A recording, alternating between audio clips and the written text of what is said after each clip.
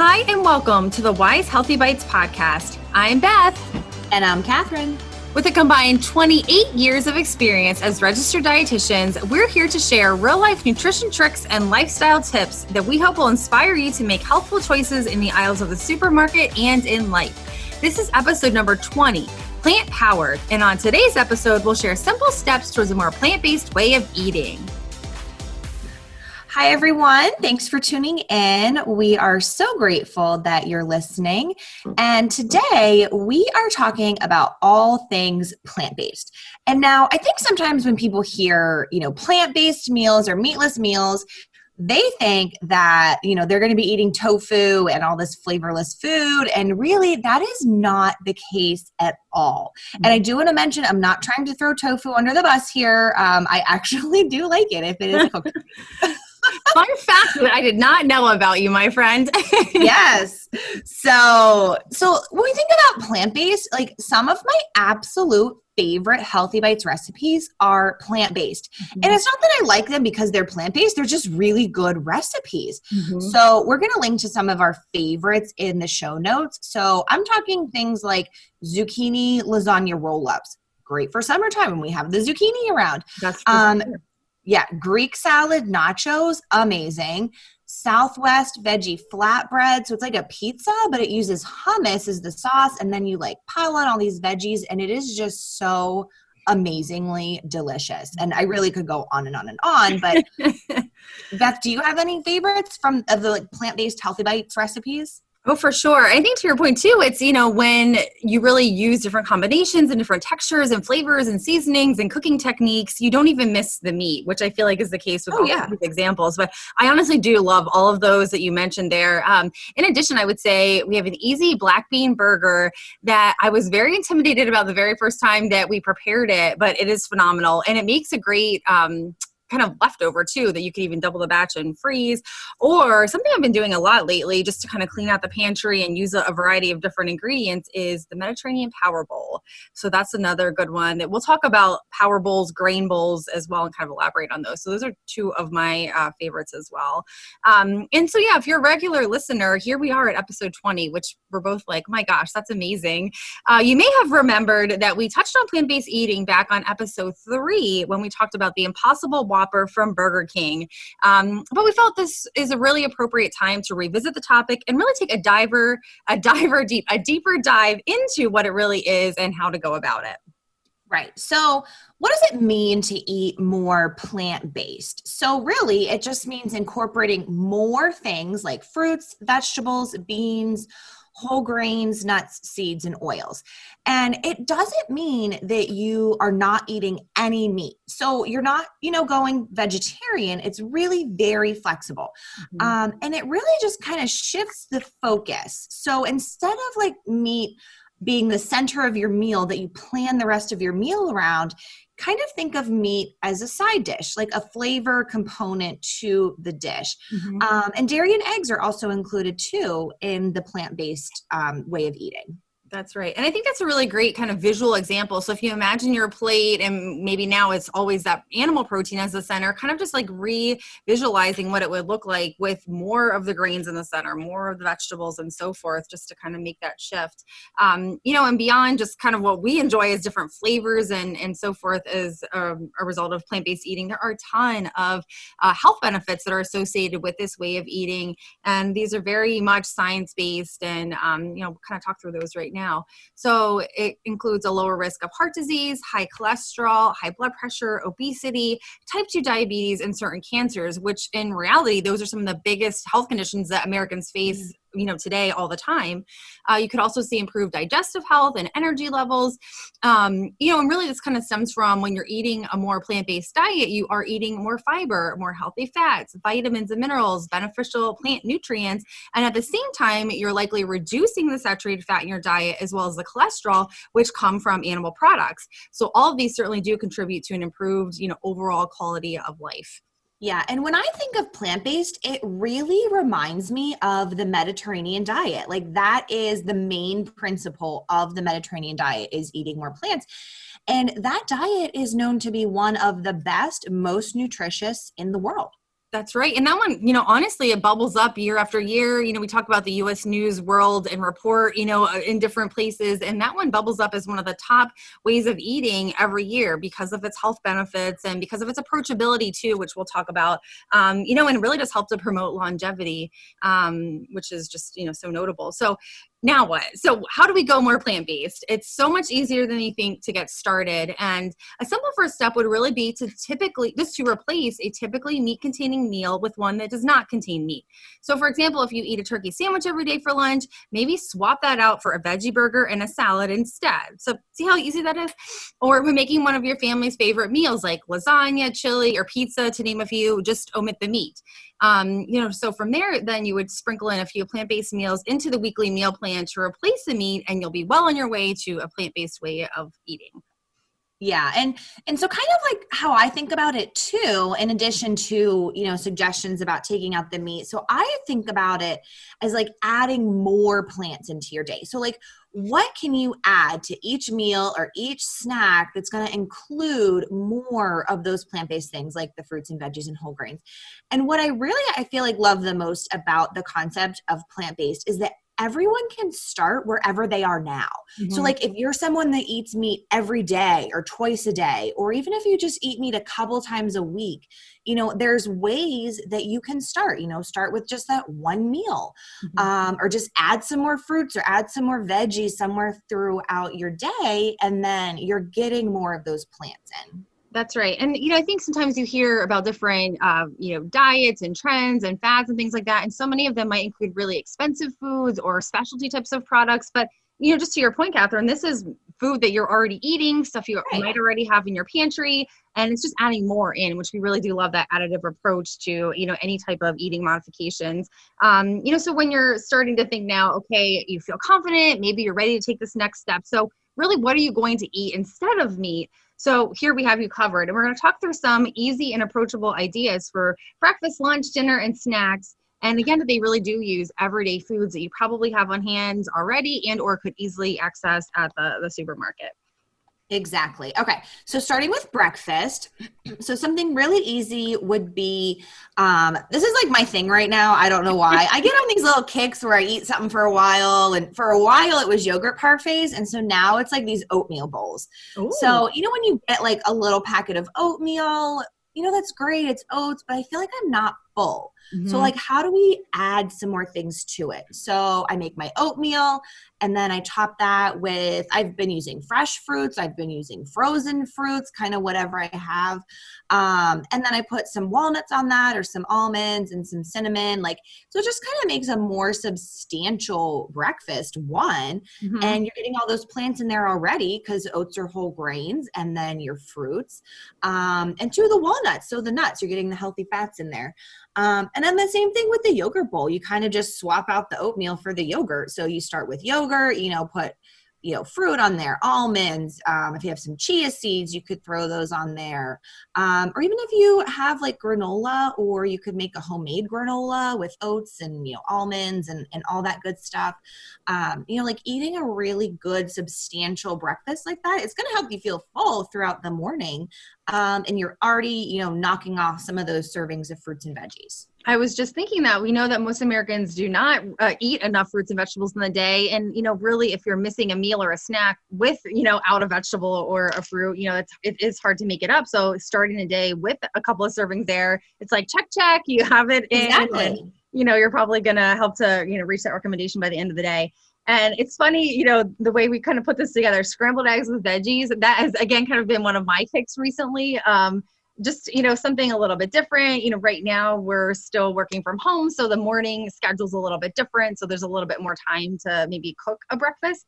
So I've definitely been utilizing that time to make scrambled eggs or different variations of eggs. But, adding different types of vegetables. For one, it's a great way to utilize vegetables that might be kind of on their way out. So I've kind of sometimes thrown a whole, variety of random vegetables into the pan with the scrambled eggs, and then you have a really great combination of eggs, some vegetable seasonings. You know, I always like to add a little bit of cheese. You could also then wrap that up into a corn or whole wheat tortilla with some avocado, make a breakfast burrito. There's a lot of different variations here that you could do to add more vegetables into your breakfast. Sometimes people think, how in the world would I eat vegetables at breakfast? I think eggs are a perfect vehicle for that. And as we noted, eggs and dairy products are part of a plant-based eating routine because, again, this is not a more restrictive kind of vegetarian or vegan type of lifestyle. It's very flexible. Exactly. Okay, so those are 3 delicious options for breakfast. So moving on to lunch. So Beth just briefly mentioned about the grain bowls earlier, and these are so easy. Like I kind of do these all the time when I have just random stuff in my fridge that I need to eat up. So basically you start with a whole grain. So brown rice, quinoa, farro, like whatever whole grain you have. Really easy to cook a big batch of brown rice in the beginning of the week, and then you can use it throughout the week. So we're starting with our whole grain. On top of that, you're going to add some protein. So chickpeas. I've been eating a lot of chickpeas lately. Edamame, in the produce department, you can get them already shelled, ready to go. Or even, some tuna or even some chicken breast. So remember, we don't have to give up meat altogether. We're just not making it the biggest part of our meal. Right. So we definitely still want to get that good source of protein in there.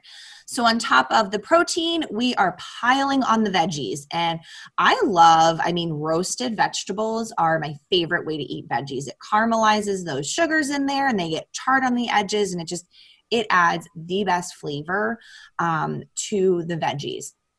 And then on top of that, add a little bit of flavor. So I've been doing balsamic vinegar and olive oil, or you can put some flavored hummus on there, or lemon juice, or feta cheese is a really good one too. It adds so much flavor. And there's your grain bowl. And it can literally be any combination of things that you have in your house. So whole grain, protein, veggies, flavor, done. Exactly. I love that little formula. So again, we kind of like to promote the non-recipe approach that is just really whatever you have goes.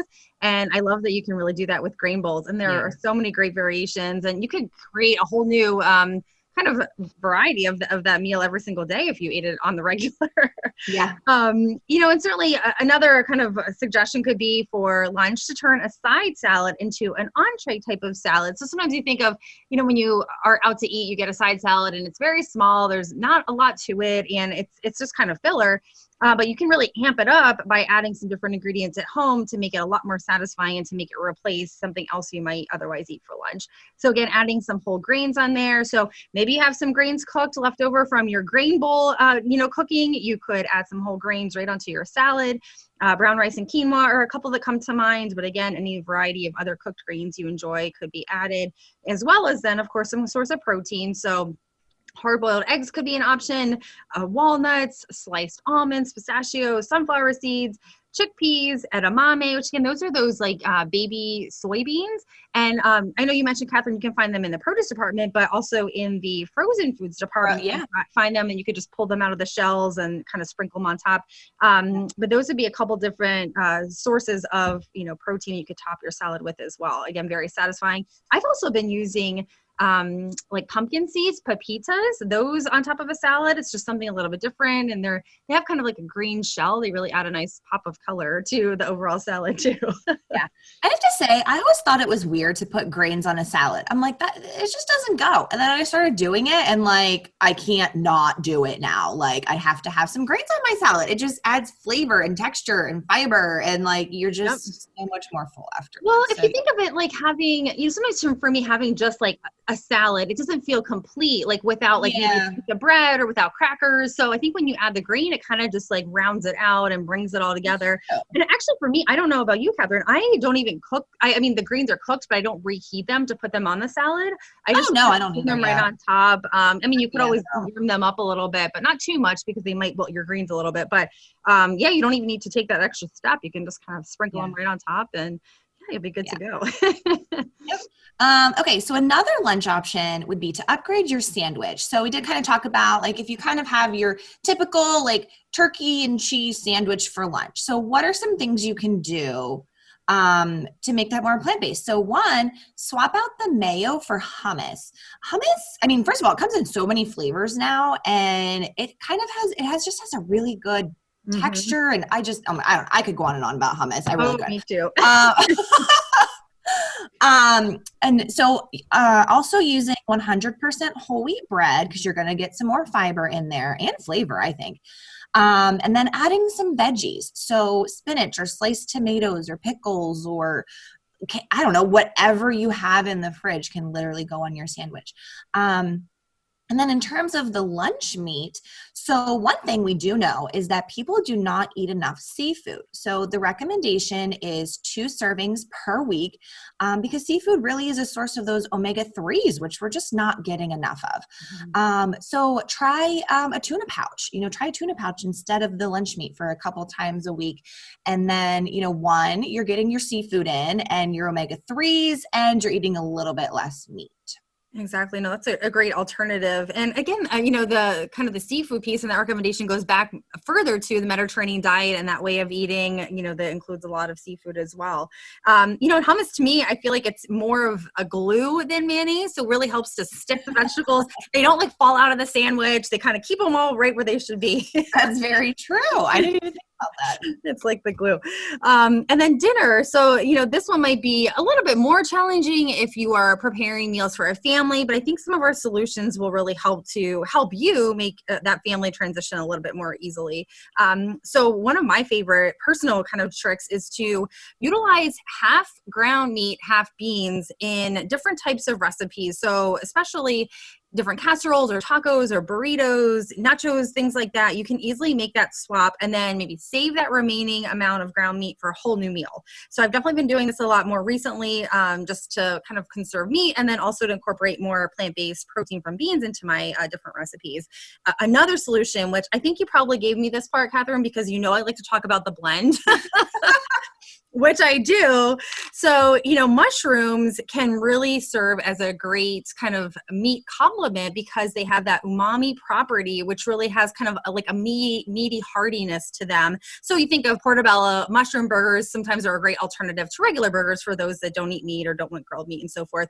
So they have that kind of hearty, meaty aspect to them. So actually incorporating them like finely chopped mushrooms into different ground meat recipes and or even something like lasagna, pasta sauce, meatballs, and more. They really do add a ton of flavor. They boost up the vitamins and minerals, of course.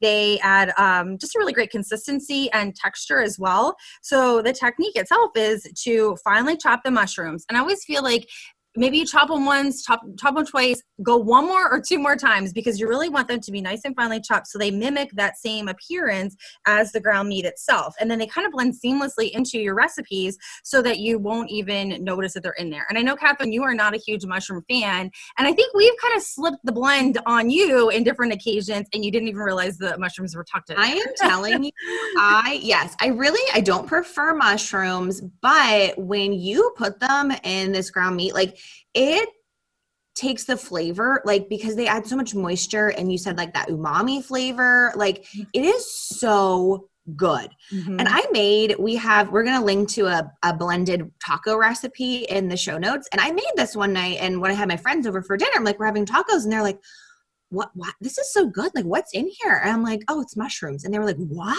I'm like, so it does. Like, it takes that extra minute or two to chop up the mushrooms, or you can even throw them in your food processor. That would be really quick. And then you put those in with the ground meat and you don't even know they're there. This would be great for kids. You wouldn't even know. I cannot talk about the blend enough and like No, I'm totally glad you and I are on the same page here. That's for sure. And I think too, like you said, they kind of add that indescribable property. You're like, what's in there? It's like, sometimes you eat something, you're like, what is that spice? It really just kind of kicks this up.